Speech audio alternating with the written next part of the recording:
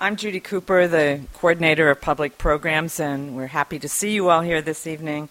I think it's most appropriate that this program with Mel Goodman is being held on the 10th anniversary of the beginning of the Iraq War.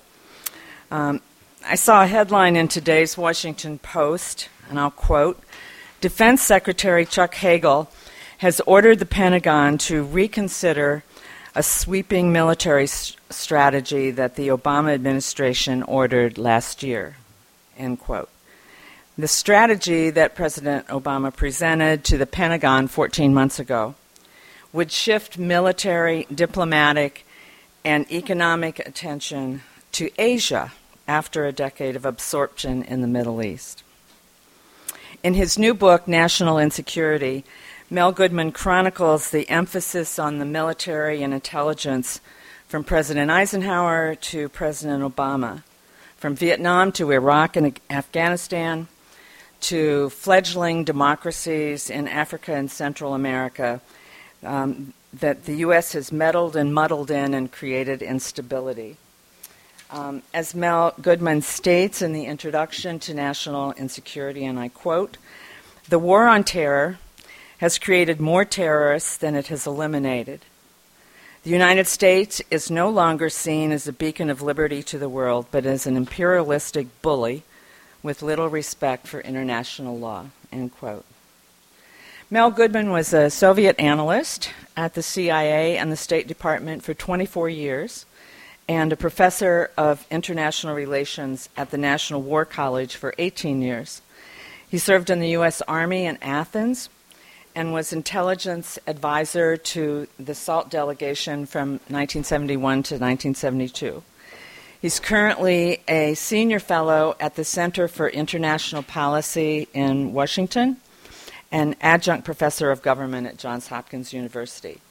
He's authored, co-authored, and edited 7 books and is a frequent contributor to major news outlets such as the New York Times, the Washington Post, and the Baltimore Sun. And he's an old friend, and I'm very happy to see you here this evening. And you're from Baltimore. That's great. Baltimore.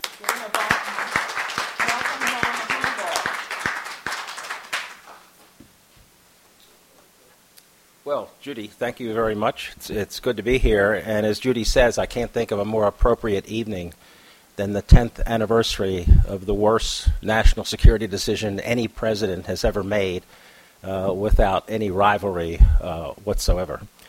In fact, to look at the coverage of the 10th anniversary of the Iraq War in the so-called mainstream media, the vapid and insipid coverage, my first reaction was, where in the world is H.L. Mencken? Is there a Mencken room here? There is a Mencken room. Why aren't we in the Mencken room?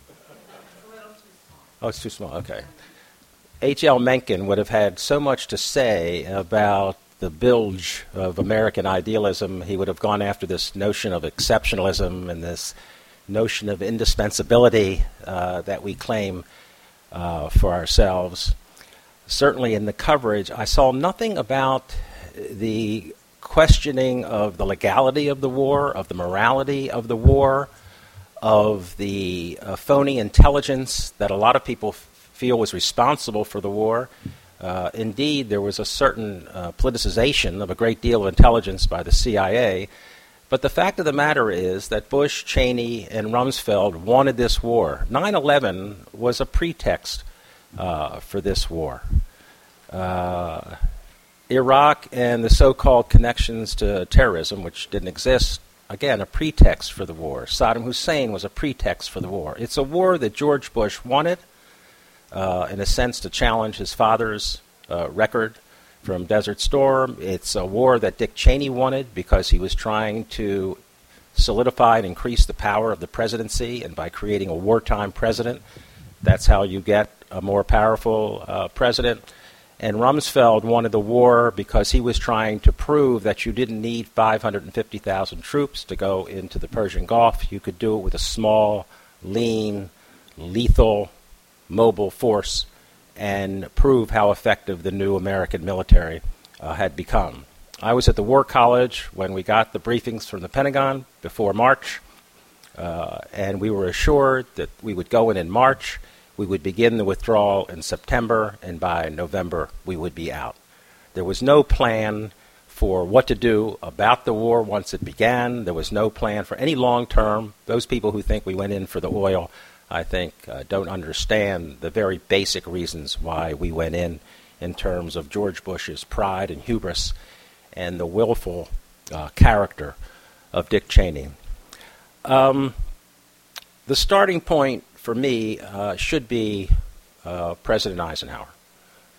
President Eisenhower gave 4 warnings during his presidency. You're all familiar, I know, with one of them. It was one of the 2 most important farewell addresses ever given, comparable to George Washington's, in which he warned about the military-industrial complex. I was a student at Hopkins at this time. The president of Hopkins was President Eisenhower's brother, Milton, and he met with a few of the students. I was fortunate to be in that group. He was a key advisor to the president, and he knew that the president, in his draft, had written military-industrial congressional complex, which was left out. Congressional was dropped. He asked his brother why, and President Eisenhower said it was enough to take on the military and industry. I couldn't take on the Congress, too. The fact of the matter is it's a military-industrial congressional intelligence complex, and until we begin to solve this problem, we're going to stay in this terrible rut we're in, and here it is 40 years after Vietnam, and all the mistakes that were made in the 60s and the 70s we've made all over again. It's rather unbelievable that nothing has been learned. The second warning that Eisenhower gave was in a speech he gave early in his first term, the Cross of Iron speech. And it's unfortunate that he didn't make this a theme of his presidency, because I think he could have served a very important educational function, since Eisenhower knew what war was better than any other living American at that time, avoided war himself on any kind of conventional scale, and he said war will involve the genius of our scientists and our engineers, the sweat of our laborers, and the hopes of our children. For everything we build in terms of a military platform, that's a school that will not be built, a bridge that will not be built, an infrastructure that will not be addressed. And when you look at the situation we're in now, with the magic number we keep hearing in terms of the deficit of $4 trillion, think of it in terms of $2.5 to $3 trillion that we've wasted in Iraq and Afghanistan, 2 unwinnable wars, and then throw in George Bush's tax policies to decrease taxes for the wealthy, and essentially there's your $4 trillion. So all of the economic wounds we face now are self-inflicted wounds. The third warning that Eisenhower gave that needs more attention, and it's kind of ironic here because we have a president who got a law degree from Harvard, and Richard, I'm not casting any aspersions on having a law degree, but Obama also taught constitutional law at the University of Chicago. Eisenhower warned that once you engage in permanent war, you're going to compromise personal liberty and civil liberty. And when I think of the last 10 years and the 4th, 5th, 6th, and 8th Amendments to the Constitution that deal with illegal searches and seizures, the 8th, the 4th against torture and abuse, the 5th in terms of due process, and the 6th in terms of a free and fair trial. Here I'm talking about Bradford Manning. I'm not carrying a brief for Manning, but in June it will be 3 years since he was arrested. That's not exactly a fair and speedy trial process in this case. So civil liberties have been compromised during this 10 years of the global war on terror, and I think this needs to be addressed by a public community that should be more involved with what has happened to the political process and the policy process in this past decade. The final warning he gave was not put into writing. We got this from his brother Milton Eisenhower at Hopkins, and it was sitting around with his key advisors in the last month or two of his presidency, and he was ruminating about his role and the policies that he pursued, and avoiding war, ending the Korean War the way he did took a lot of courage. Not many presidents would have ended that way. We would have struggled a lot longer. but Eisenhower was willing to accept a compromise just to get the hell out of the Korean peninsula. But he said, God help the United States when the people who sit in this chair do not understand how to deal with the military, do not understand how to talk to the military, do not understand the demands of the military. And by and large, if you look at American presidents, they've, in most cases, known nothing about the military. And I think the turning point for me was really what happened 20 years ago, and looking at the four presidents since then. And that's why in the book I have a chapter on each one of the presidents. 20 years ago, we had one of the most important strategic opportunities this country has ever encountered. There was the collapse of the Berlin Wall in 1989, the collapse of the Warsaw Pact and the East European communist regimes in 1990, and then the collapse of the Soviet Union itself, which no one really expected to happen in his or her lifetime, and certainly not happen in any kind of peaceful, moderate kind of scenario, the way the Soviet Union collapsed like a house of cards. And of course someone said it collapsed like a house of cards because economically and politically it was a house of cards. But you've had two presidents in that 20-year period, Clinton and Obama, who knew nothing about the military and frankly very little about national security. You had one president, George Herbert Walker Bush, who had served in the military, was willing to turn over too much power to the Pentagon and his Secretary of Defense at that time, Dick Cheney. And then finally you had George W. Bush, who really conducted a policy of unconscionable approaches and unconscionable instruments that were used to put into effect American foreign policy.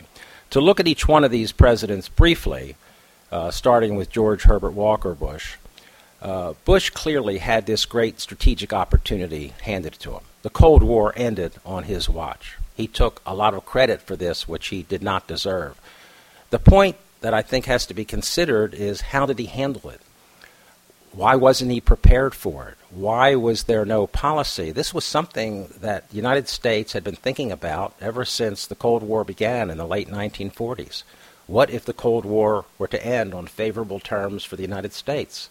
George Kennan, who wrote The Policy of Containment, which we pursued for most of this period, even had a prescription in the containment policy. That last item of containment was that once the Soviet Union did moderate itself, and of course in 91, when the Soviet Union collapsed, it became a very moderate force in international politics, that was the time to anchor, and that was Kennan's word, anchor the Soviet Union, in this case Russia, to the Western architectural security system. And that's exactly what we didn't do. Instead, Bush sponsored a policy of unilateralism, and he had people over at the Pentagon under Cheney, whose names will be familiar. They're the same ones who brought you the 2003 war. People like Paul Wolfowitz and Doug Feith and Scooter Libby, who should have served a jail term for his role in an outing and clandestine agent at the CIA, but that was a jail sentence that was commuted. He was never pardoned, but a sentence was commuted by George W. Bush. Clinton, I think, was responsible for several setbacks in American national security.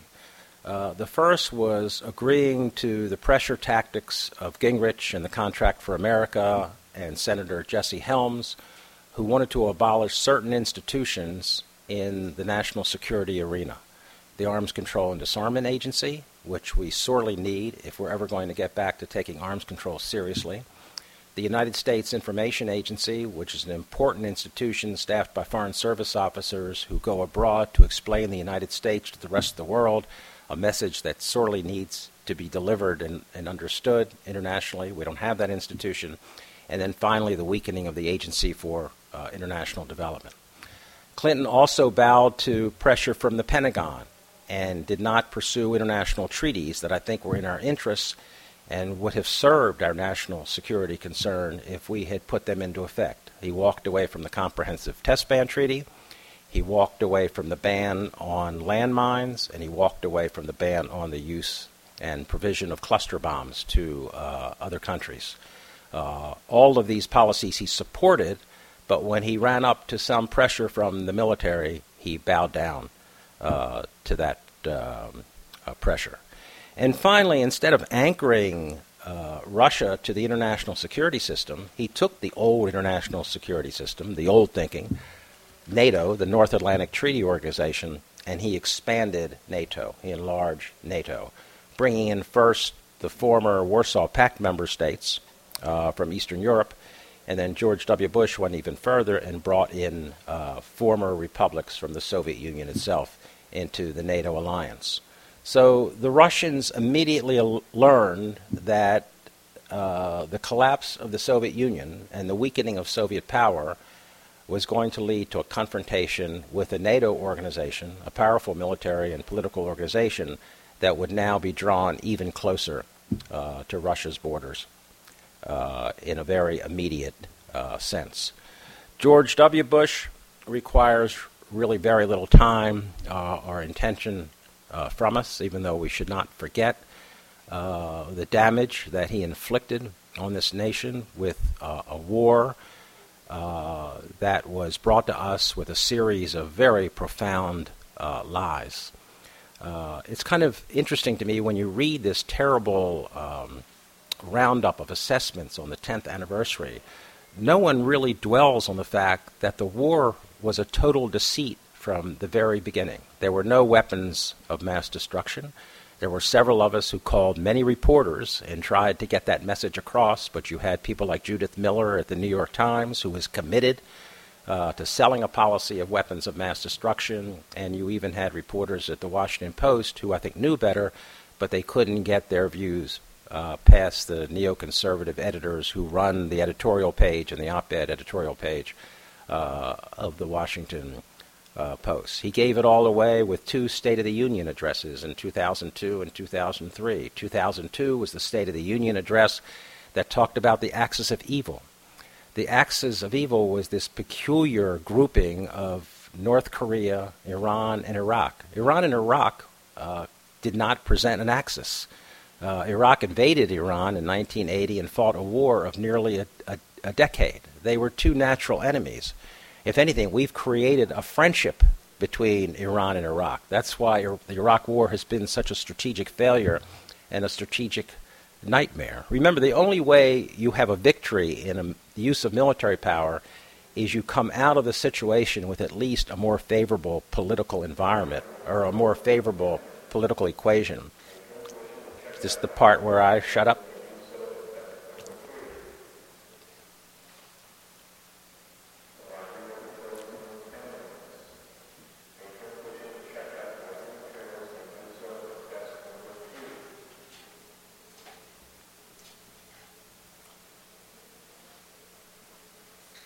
That's it?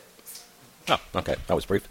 In 2003, you had a State of the Union address that was based on a total lie. That was the famous 16 words that British intelligence has learned that Iraq is trying to obtain nuclear materials from a West African country. The giveaway on that one was the introduction of British intelligence. This was a statement that was negotiated between the CIA and the White House, the National Security Council. Bush wanted to say the CIA. The CIA said, no, you can't say that because we don't believe that. The letter it was based on was a forgery. The forgery was well known to all of the people who worked at the State Department, who worked at CIA, and even the military services, all of whom sent representatives to Niger to check out this story and learn the letter was a forgery. Joe Wilson was the ambassador who went to Niger, who became very famous when his wife, Valerie Plame, was outed by Dick Cheney's staff, led by Scooter Libby. So when the Bush White House came back and said, well, what if we say British intelligence? Because there was a document they found going back to the 1990s in which it was alleged, the British didn't buy it, but they put out the document, that Iraq was trying to obtain nuclear materials in Africa, that is, enriched uranium or at least yellowcake. It was a total fabrication. In fact, if you look at all of the allegations from the CIA's National Intelligence Estimate in October 2002 and the use of that estimate to craft Colin Powell's speech to the United Nations in February of 2003, all the allegations were false. Not one of them held up in the immediate atmosphere, and certainly in the wake of all of the research that has gone into looking at these documents. So we will be paying for the crimes of the Bush administration for a very long time. Finally, Obama. Obama, for me, in many ways, is the greatest disappointment because I am such a supporter of Obama, have been and continue to be. But I remember telling audiences from the very beginning, going back to 2007 and 2008, was the weakness of the Obama candidacy is this is an individual with no background whatsoever in national security. And I think he gave that away when he made his first national security appointments. 2 were made totally for domestic reasons, which is the wrong way to pick a national security team. And of course, I'm talking about Hillary Clinton, who had no experience whatsoever to be the Secretary of State and turned the job into that of a roving ambassador, traveling to more than 100 countries and traveling over 1 million miles during her 4-year stewardship at the State Department. And then, of course, retaining Robert Gates as the Secretary of Defense, the same Robert Gates who was instrumental in politicizing intelligence at the CIA in the 1980s that led to the intelligence failure with regard to the collapse of the Soviet Union. Obama keeps on as a Secretary of Defense in order to tell the military leaders at the Pentagon that he's not going to make any waves at the Pentagon, and to convince both the right wing of the Democratic Party and the Republican Party that I'm going to be very careful in how I deal with military security. The other nominations were just as weak. A retired Marine General, James Jones, was made the National Security Advisor. He was not qualified for the job. He was out in less than 2 years. He was forced to resign. And Leon Panetta was made the CIA Director. He was soon captured by the operational culture of the CIA and served no real purpose at the CIA any more than he served when he was moved over to the Pentagon, when Obama wanted to make sure he would get a unanimous vote in the Senate to confirm Panetta, and that's exactly what he got. So the team was a disaster. The policies that worry me are 2 in terms of militarization. One, of course, was the surge in Afghanistan that never made any sense, putting in an additional 33,000 troops. It's clear that his heart wasn't in it, because when he went to West Point to announce the surge of 33,000, based, by the way, on the very false notion that the surge in Iraq had made a difference in Iraq. It didn't, and we can talk about that later on. But when he went to West Point, he talked about the troops going in, which appeased the people on the right, but he also talked about the date, 2011, when he would start withdrawing those troops, which appeased the people on the left. That is not the way to conduct a policy of warfare in any fashion. And now we're in a situation where the surge forces are now out, but we still have 66,000 troops left in Afghanistan, and you have a Pentagon that's dragging its heels and slowing down future tranches of troops to be withdrawn, even though I expect at least 15,000 to be withdrawn this year. But it's going to take a very long time at this rate. And I compare that to what the Soviet president Mikhail Gorbachev did when he came in to run the Soviet Union in 1985, 1986. He saw the war in Afghanistan was a disaster. He told the military, you have a year to turn it around. If you can't do it, we're getting out in a year. And that's exactly what he did. He told us secretly in 1987. That's when Shultz was told by Shevardnadze. He announced the timetable in 88. They were out completely, lock, stock, and barrel, in 1989. The other policy of militarization, which is incredibly stunning to me, again because Obama is trained in legal matters and taught constitutional law, is the problem of the drone, which is totally out of control. The idea that in a democracy you now have targeted killings, targeted assassinations, that is, signature strikes, where you don't even know the identity of the people you are hitting, but you have an intelligence signature that conforms to the cars these people travel in or the places where these people go, are the associates these people have. And it's included the killing of American citizens. And I remember when al-Awlaki, the Islamic cleric, was killed, a lot of people felt, well, he has brought a lot of violence to the U.S. He has tried to inspire terrorist attacks in the U.S., and so you can debate that. But how do you justify the killing of a 16-year-old son who got into a car several weeks later to drive out to the desert to try to find his father's body? And that car was hit by a Hellfire missile, and the 16-year-old kid was killed. The drone is a policy that needs to be addressed. I think Obama made a huge political mistake when he nominated John Brennan to be the CIA director, because John Brennan happens to be the father of the enhanced use of the drone, and it therefore allowed the Senate, both people on the right and the left, to go after Brennan to get an explanation of the drone policy, and Brennan was extremely ineffective. I find it very interesting that if you look at the Washington Post, and I try not to look at it too often, but it is my hometown newspaper, so I have to, but they have a writer on the left, Eugene Robinson, and a writer on the right, Charles Krauthammer, and they have come around to hold hands basically on this policy of something needs to be done about the drone policy.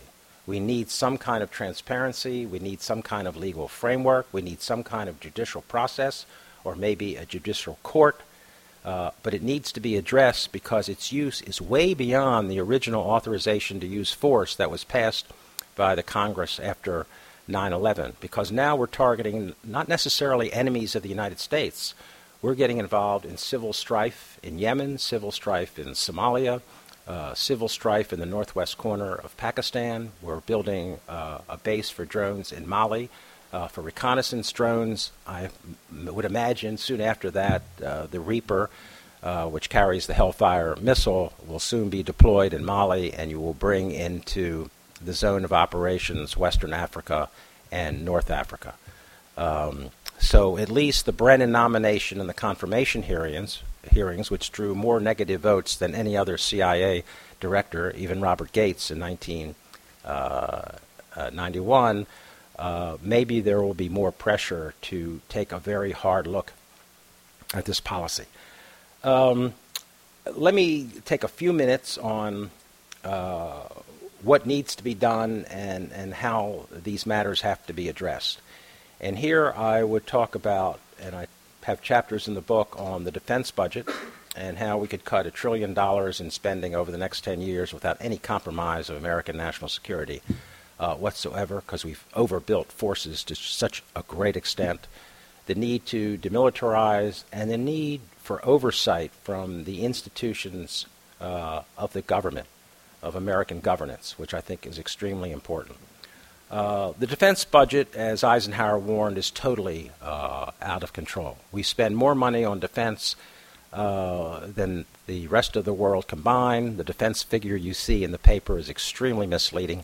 I think it's a figure of about $562 billion a year. Well, if you add in the cost of the war, which has never been part of the base budget, George Bush was very clever that way, add in the $140 billion spent by the Veterans Administration, the $80 billion spent by the Department of Energy for nuclear matters, $80 billion for an intelligence community that is really a military community, you push upwards over $900 billion toward $1 trillion a year. This needs to be addressed. The platforms that we build, and the classic example is the new F-35 aircraft, with Lockheed Martin being very clever in making sure that system, an air-to-ground fighter aircraft, is built in 47 of the 50 states. So to these senators and congressmen who represent these states, the F-35 has nothing to do with the military. It has nothing to do with the defense budget. It's a jobs program.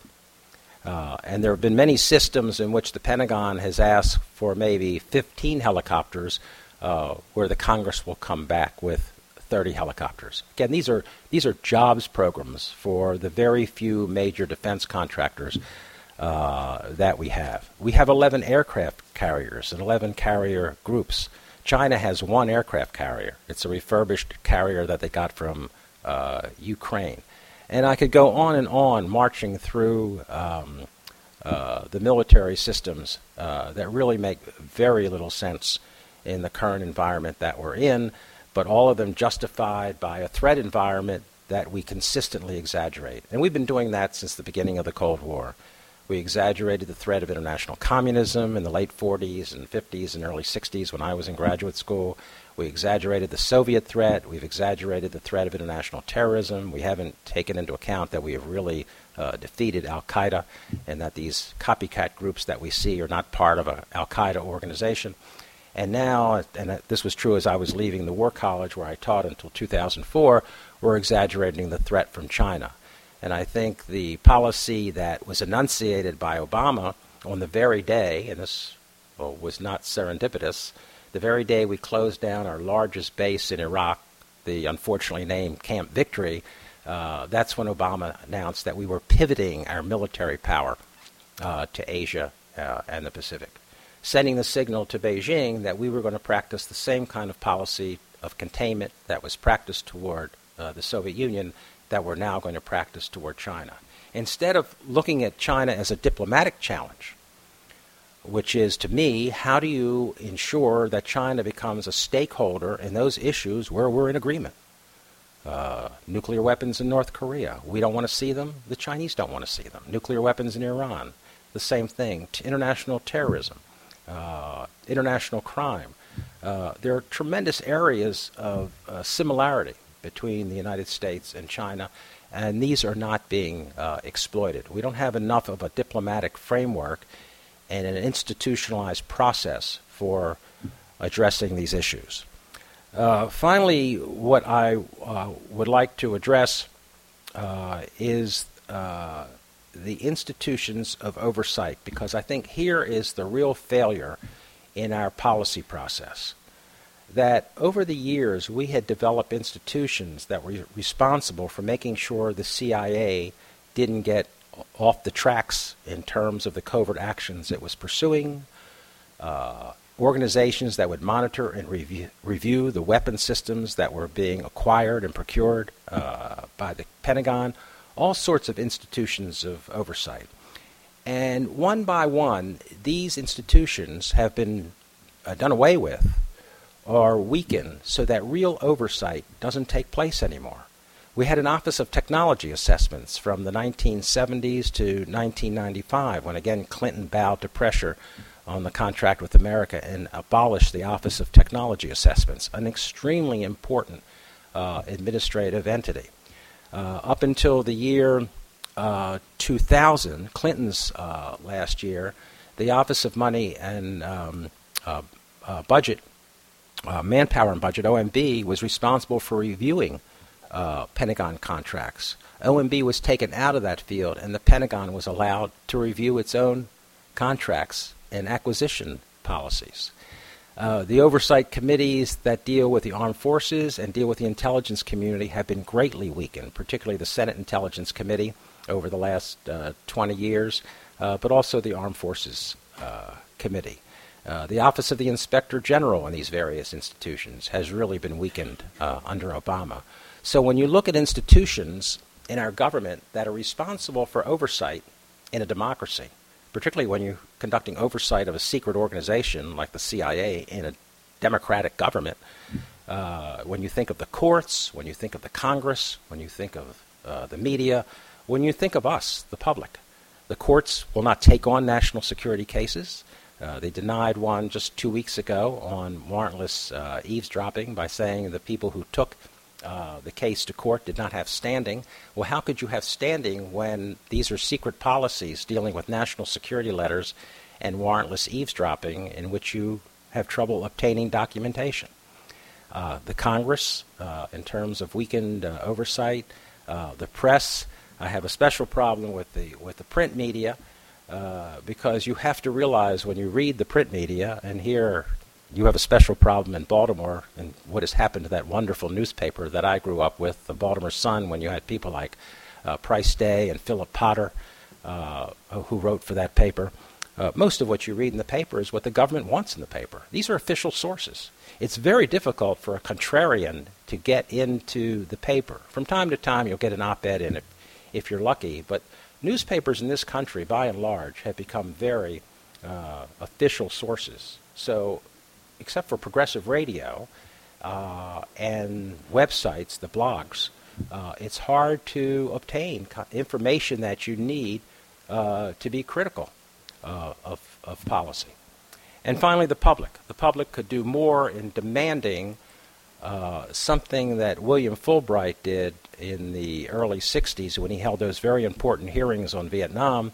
It didn't stop the war, but at least it laid out the dimensions of what American global engagement should be. And this is exactly what we need to do today. And when I think of the arrogance of our leaders, I think of Fulbright's book from 50 years ago, The Arrogance of Power, because that's where we are right now. So that's essentially what the book deals with, and I want to throw it open to your comments, questions. Yeah. I'm glad you asked that because there's a tendency, and I'm guilty of this, to dwell on the negative aspects of the CIA and CIA policy, but you have to go back and look at why the CIA was created in 1947. Harry Truman was right. He knew that we needed an intelligence organization outside the policy framework that would try to provide objective and balanced information to policymakers. You know, truth is elusive, and you're never going to get a full picture. There are always going to be missing stones on this mosaic, but you had to make an effort in a professional way. So when intelligence was done properly and professionally, you got the excellent work that justified the arms control agreements. You know, without the CIA guaranteeing verification and monitoring of the SALT Treaty in 1972, and I worked on that, and the ABM Treaty in 1972, you could not have gotten those treaties past a very skeptical Congress. If you look at Vietnam, not that it did any good, but the CIA, if you go back, and the Freedom of Information Act has led to the release of all these estimates that were done in the 60s and early 1970s, the CIA made it clear that the policy of strategic bombing was not going to work, that Vietnam was not an act of aggression by China and the Soviet Union.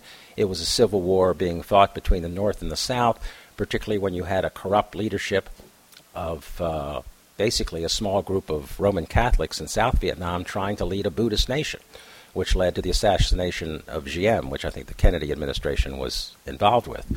But the CIA had the Vietnam situation certainly nailed in that respect. If you look at early warning that dealt with the Egyptian decision to kick the Soviets out of the country in 1972 before the October War, which Kissinger did not act on and actually admits in his memoirs that he got good intelligence from the CIA but didn't act on it because Sadat was sending the signal that he wanted a new relationship with the United States and wanted to move away from reliance on Soviet power. So there have been serious episodes. I'm not going to cite the movie Argo because there's so much falsehood in Argo, but CIA exfiltration, getting Chinese dissidents out of Beijing during the massacre at Tiananmen Square, getting Americans out of Iran in 79-80 and out of Iraq later on in the 1980s. Helping labor organizations in Poland, the Solidarność movement that was led by Wałęsa. So, yeah, there have been these episodes, but then there have been terrible episodes of politicization. The Gulf of Tonkin resolution, which was a fraud and a lie based on an intercept that didn't exist. And I think Lyndon Johnson knew that when he forced the Gulf of Tonkin resolution through the Congress.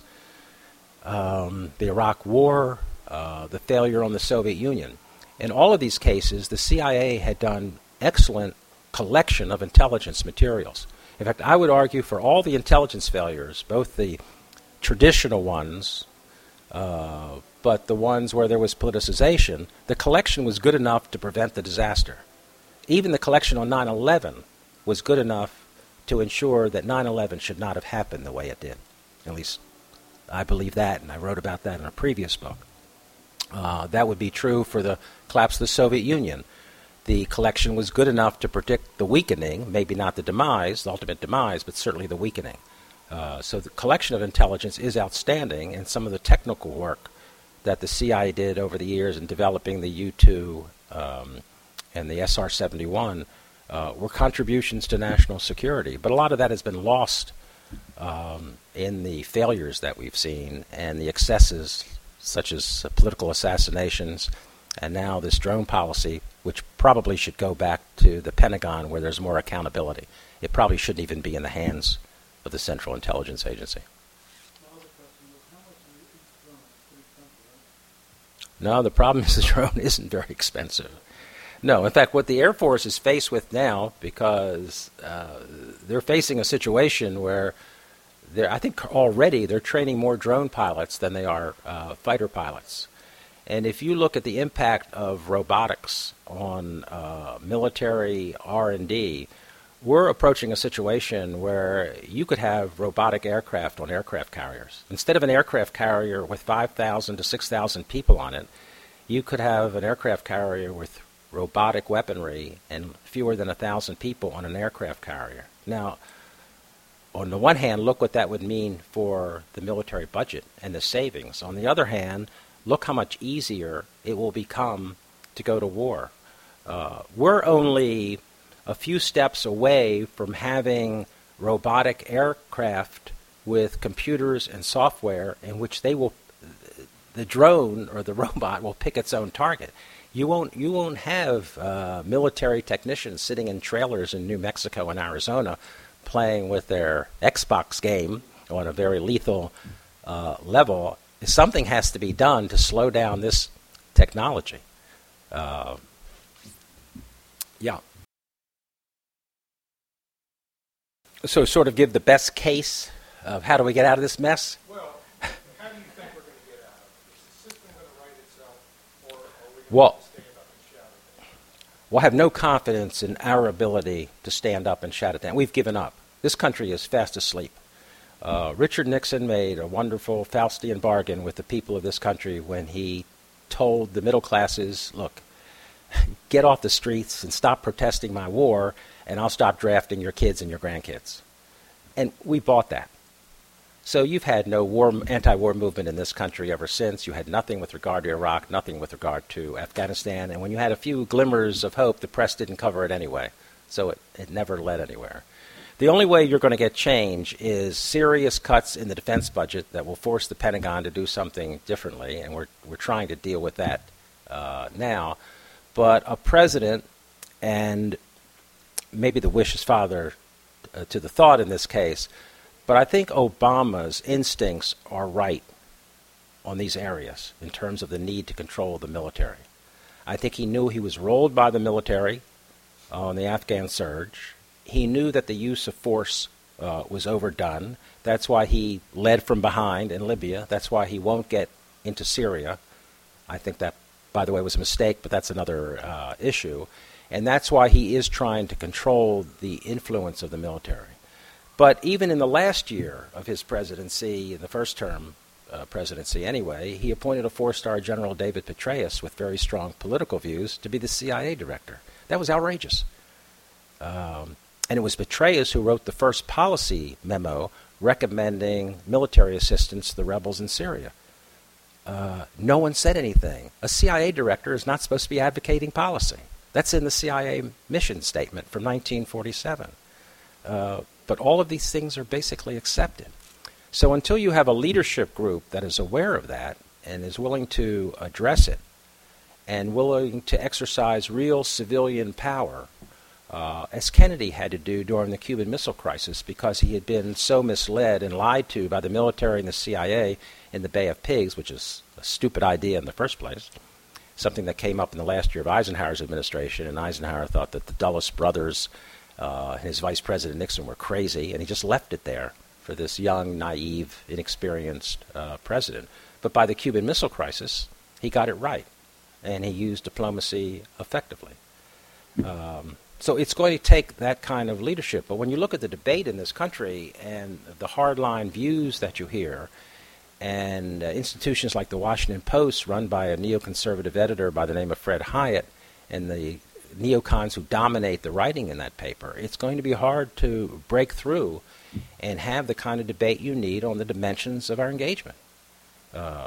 It's silly to talk about what the budget should be and how many instruments or how many different fighter aircraft and destroyers that we need without saying what are the limits on engagement? Where shouldn't we be? Why do we have over 900 bases and facilities around the world 50, 60 years after the end of the Korean War and World War II? This has to be addressed. None of that's likely to be corrected into a foreign budget. No, because I think that would be, we call Social Security the third rail of American politics. I think the defense budget's the third rail of American politics. People are afraid to challenge it. Yeah.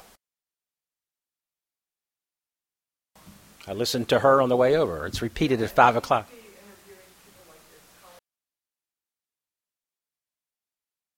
Yeah.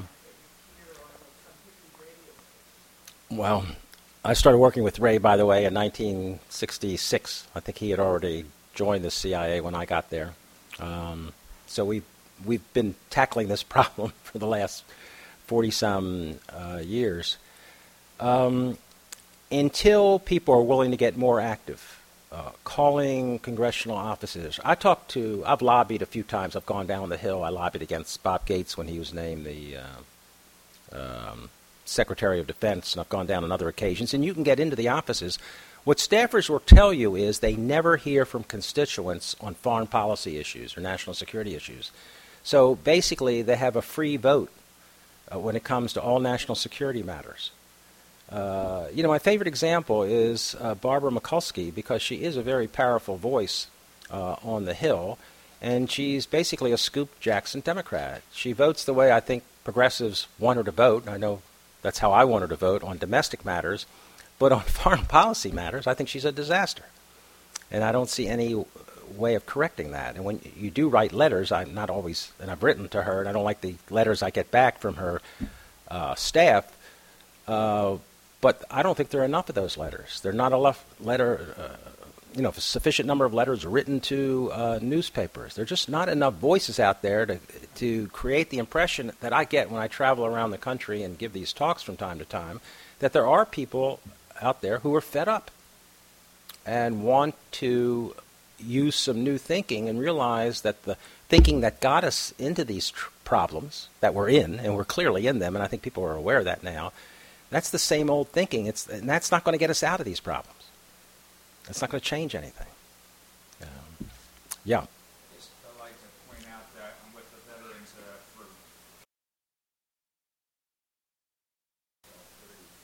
I'm going down to Sarasota next month to talk to the Florida Veterans for Peace, which is a very large, statewide organization. Well, you have a documentary filmmaker out there, Robert Greenwald, who Ray and I took part in a film called Uncovered, in which we talked about the weapons of mass destruction that weren't there.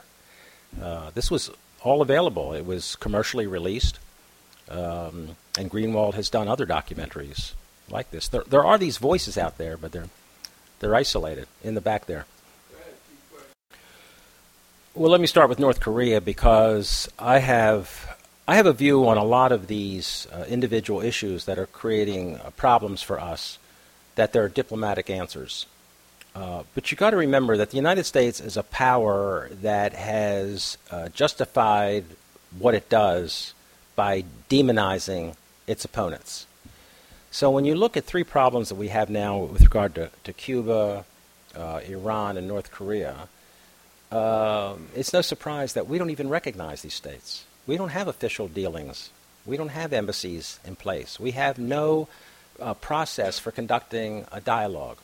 Now, in Obama's first year, 2009, some of you will remember two young American journalists stepped across the border. They were working on a story and were picked up by the North Koreans.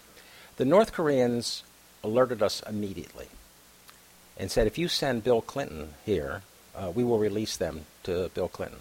The Obama administration came back with Al Gore. They didn't really want to deal with Bill Clinton because they didn't want to give him that much of a platform, not that he was ever going to be stopped giving irrepressible Bill Clinton. But the North Koreans said, no, we want Bill Clinton. The reason why they wanted Bill Clinton is he negotiated a very important agreement with them in 1994, the Agreed Framework, which was responsible for a nuclear freeze. I think the North Koreans want to sit down with the United States bilaterally. Now, they don't want to sit down with 6 nations to include South Korea and Japan and China and the United States. The United States is the only country in the world that can guarantee the continued stability or longevity of that regime, because we're a country, a power that practices regime change. You know, when you think of what we've done, going back to Eisenhower, really, because he led us down this way with the coup in Iran in 1953, for which we're still paying. So what I'm saying is there's a diplomatic opportunity there if we're willing to take it. You know, why are we flying B-52s now around the Korean Peninsula? You know, we've got a young leader who we don't understand, we know nothing about. We don't know to what degree he's really in command of the military or he's a puppet for the military. I'm convinced that most of this acting out that he's doing is for domestic reasons, to show he's a new young leader who's capable, like his father and his grandfather, of protecting the sovereignty of North Korea. We have a strong nationalist in South Korea as a president, and she's got to be watched. This is not the time to be sending aircraft carriers into the Persian Gulf just to stick a finger in the eye of Ahmadinejad, or to be flying the B-52s around the Korean Peninsula. I think that is the problem. And I'm sorry, the first part was dealt with. Hacked into.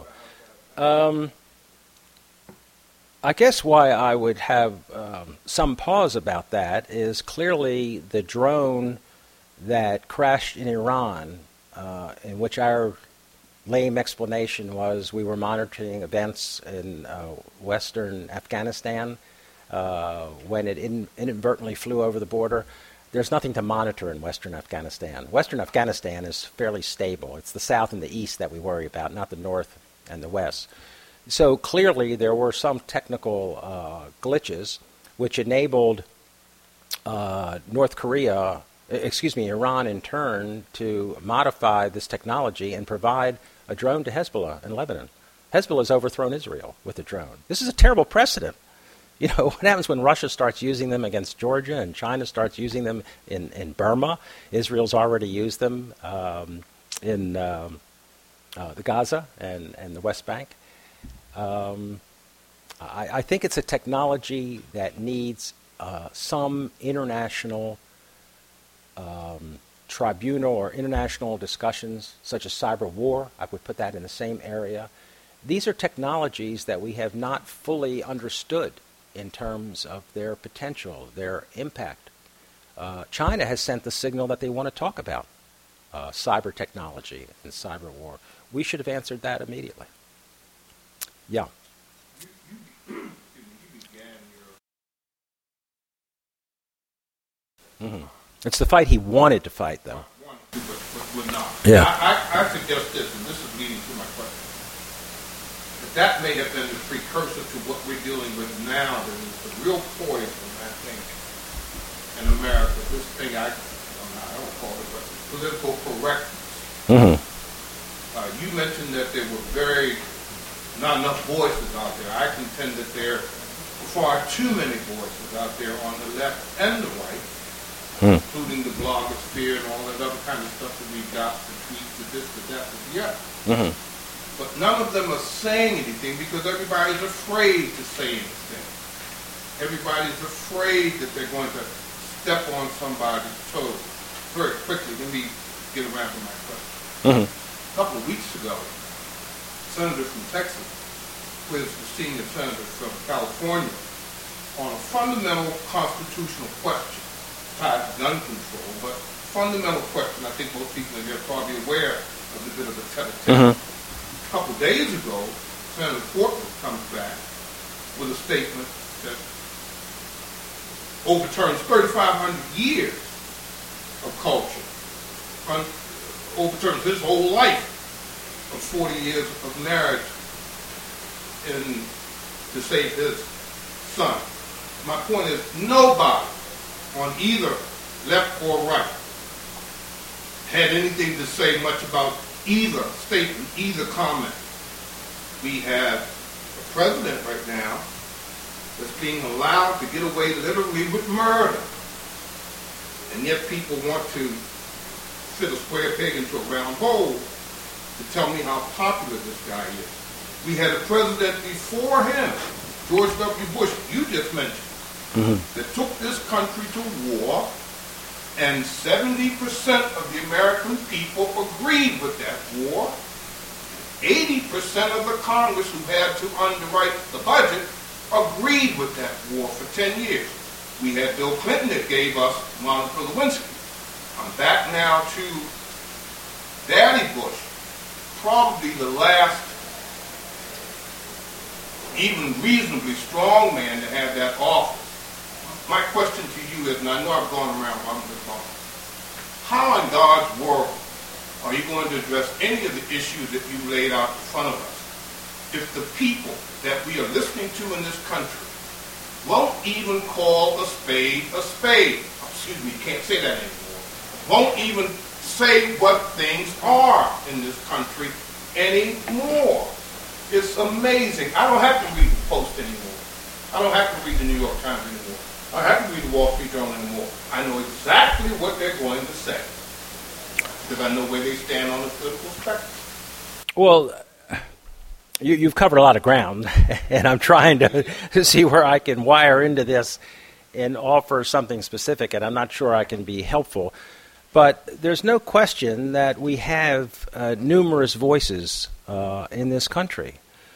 But frankly, I don't think we've been reasonable enough in dealing with Obama on a level of his inheritance. He was left a political and economic and military situation that was as bad as any president has ever inherited, going back to Roosevelt in the Great Depression, and Truman coming in at the end of the war with no preparation with regard to the atomic bomb and had to face decisions about how do we get out of World War II. Obama's situation in many ways was even more fundamentally complex. I don't think people understood how much damage George W. Bush and Dick Cheney had done to the government, to the regulatory agencies, to social institutions. And if there had been another terrorist attack in this country in the wake of 9/11, and we can thank God that there wasn't, people like David Addington and John Yoo and Jay Bybee, these mafia-type lawyers who were writing these torture memos and other documents, there is no way of predicting how far they were going to go to limit the personal freedoms and political freedoms of this country because they were poised to do so. So I think Obama has made tremendous efforts. He's been educated. You know, he came along on same-sex marriage, for example. No one expected him to move when he did, but Joe Biden was given the credit for pushing him, whether inadvertently or not, into recognizing the need for correcting the social history and the backwardness of this country. So we're seeing society, in a way, catch up to certain issues. You know, when you travel in Europe, we call ourselves exceptional, and the Europeans think we're exceptional because we conduct capital punishment, which you don't have in Europe. We don't have serious single-payer universal health care the way you have in Europe. We're too quick to use military force. We're too quick to engage in regime change. We're too quick to use the CIA in the conduct of national security affairs. But gradually, we are trying to address these issues. We've had another setback on gun control in this country. And Harry Reid is not going to bring up the assault weapons ban because the votes just aren't there. But it takes a process over a period of time, but it takes a certain energy and tenacity that I'm not sure this president has fully demonstrated the way Jimmy Carter, who I think has been unfortunately and unnecessarily maligned, and I think history will deal better with him as we get some distance between Carter and history itself. But it takes a lot of tenacity and courage on these issues. But I'm somewhat optimistic. Well, you know, given the structure of the military and the history of American national security, we're not going to be that kind of power. We're not going to be the isolationist power that Pat Buchanan says, you know, come home America. But I look at Obama ending Iraq for all practical purposes, starting slowly the wind down in Afghanistan, leading from behind in Libya, not getting involved in Syria, supporting the bipartisan cut of $487 billion over 10 years, plus the sequestration, which probably never go into effect for the military. The House and Senate is already finding ways to get around it. But I think there's an understanding, and even when you look at the military, which has pursued this incredible operational tempo over the last 20 years, when the Cold War had ended, the military is exhausted. Last year there were more soldiers and Marines who died at their own hand, suicide, than died in combat. The situation is totally out of control. The violence in the military, the sexual violence in the military. Remember, this was all the things that weren't supposed to happen, because this is what happened in Vietnam when we were sold on going for a professional military to avoid this kind of social disarray. And we have it. And I think there's some recognition in some circles. That's why I was a big fan of the nomination of Chuck Hagel, who believes, as people should believe, that the use of the military should always be the last resort. But you know, the critic Bierce once wrote that war is God's way of teaching Americans geography. Until we wake up and realize there are other ways of learning about the international community, we're going to continue to have these problems. Bierce, the great Ambrose Bierce, the great social critic. So, well, thank you very much. I enjoyed it. Great Q&A. I really enjoyed it.